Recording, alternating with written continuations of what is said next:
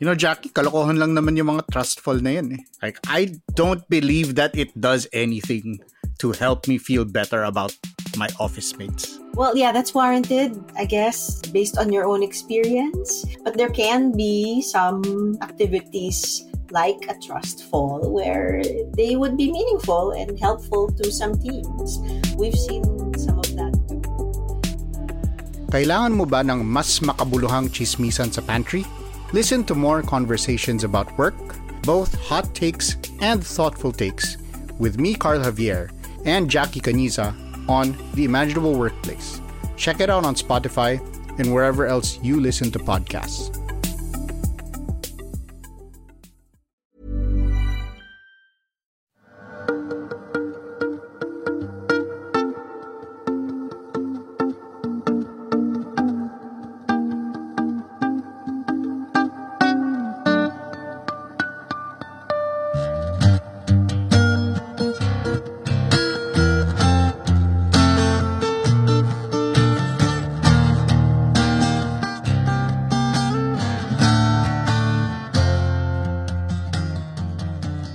That was Noli Aurelio's guitar rendition of A Wild World. Distinct and very innovative. Ang kanyang kakaibang pagtugtog ang rason kung bakit pinupuntahan at tinatangkilik ng mga tao at mga kapwa niyang musicians ang kanyang performances. I am Easily Puma-podcast. In this episode of Teka Teka, we'll find out kung sino nga ba si Noli Aurelio. You may not know the name Noli Aurelio, but trust us when we say he's a legend among Filipino musicians.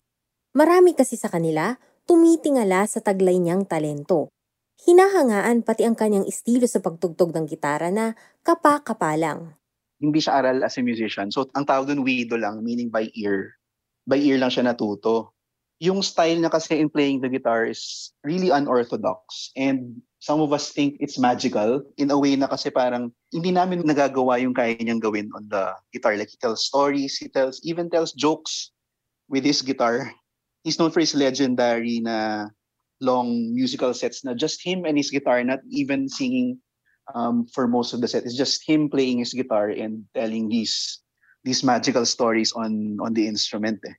That was Chino Singson, lead guitarist of the Itchy Worms. Noli Aurelio, also called Senyor Noli, was born in 1959 in Tacloban City. Nagsimula siyang mahumaling sa musika at the age of 11 matapos marinig ang kantang Himig Natin ng Juan de la Cruz, ang sikat na banda noon ng King of Pinoy Rock and Roll na si Pepe Smith. Pinangarap mag-aral ni Noli sa UP College of Music pero hindi siya pinalad. Nakapasok naman siya sa UP Fine Arts, but after only a semester, he quit college to be a full-time musician. Marami sa mga music students ng UP ang humahanga kay Noli at madalas sa pinanunood noon ang kanyang mga gig. Nakakasama niyang tumugtog ang kilalang 70s rock band na Asin at ang first Filipino reggae band na Coco Jam.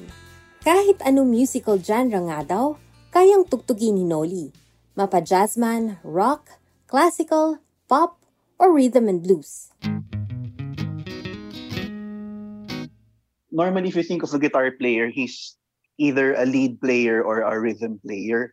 And si Senyor Noli, he would combine both techniques in ways that no other guitarist would.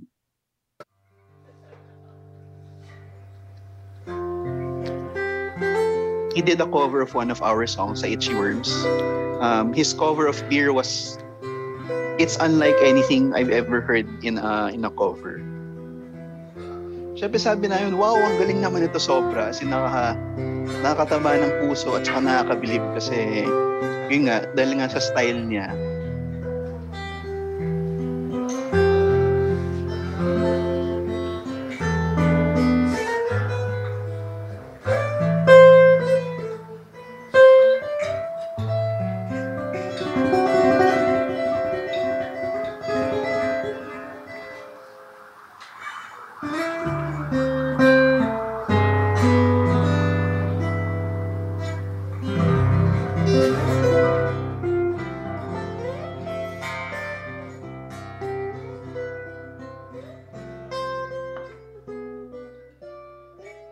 Kabilang sa highlight ng kanyang career ang pag-arrange ng musical score ng 1998 American film na Saigon Commandos. Taong 2002, pinangaralan siya bilang Best Arranger sa Awit Awards para sa kantang 2 dekada ng asin. 2006 naman nang kanyang i-launch ang una niyang album na Noli Aurelio's Meanderings, The Prelude. Hi again to everyone in cyberspace. I hope you guys are in tune now because I'm gonna play your requests.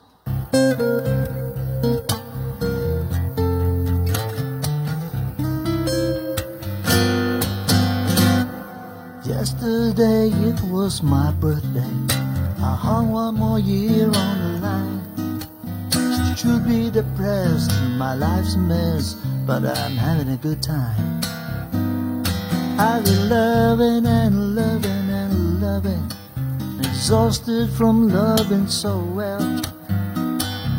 I should go to bed, but a voice in my head says, what the hell? Have a good time. Have a good time. You just heard Noli's raspy voice during his Facebook Live performance last September kung saan nagpaunlak siya ng mga music request mula sa kanyang mga fans. Pero nito lang, October 16, tuluyan na tayong iniwan ng guitar genius after he lost his battle with COVID-19. Pero ang kanyang impluensya sa mga henerasyon ng mga musikero patuloy pa ring nananatili. Nakausap ko si Marga J., isang singer at songwriter na kaibigan ni Noli. Simula nung nakilala ko siya, talagang nagbago yung view ko sa music because of him. Naapektuhan din niya yung philosophy ko sa life. And kaya yung mga story na sinusulat ko din through my songs, malaki yung impact niya. The way I see things. Best advice na binigay niya sa akin is to just make it easy on yourself now. You're not in a race that you have to push your all to win. Just do what feels right at the moment and discard what doesn't. You are never obliged to make people happy at your expense. Kwento ni Marga, si Noli ay sadyang palakaibigan at mapagkumbaba. Nagsimula ako as a fan. 19 years old pa lang ako na naalala ko na panood ko siya una sa isang jazz and blues festival. Tapos, after a few years, I was looking for a guitarist. Tapos, siya yung sinuggest sa akin. So, that's why pumunta ako sa mga gigs niya and I got to know him. And I was so amazed by how friendly he was. Yung ganun pala kagaling, kaya din maging ganun ka-humble and very generous sa knowledge sa music and sa life. Sa isang interview, sabi ni Noli, "The only time when music is not heard from me or my guitars is when there is a brownout or I am asleep." Here's Chino and Marga again talking about Noli's contributions to the music industry.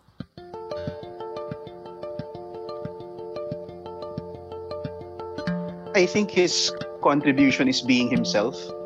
Parang hindi niya pinangarap na maging like someone else in the music industry kasi si Noli was his own character, he was his own person. I guess he was a rebel in that way. And I think yun din yung nag-draw ng lahat ng tao sa kanya. By all accounts, he was very generous and open and very friendly to many people. Which is why I think he was so loved in the musician circles. Alam ko na ayaw niya lahat na nagmo-mourn tayo over his passing. Pero hindi naman din natin yun maiiwasan kasi nga wala siyang katulad.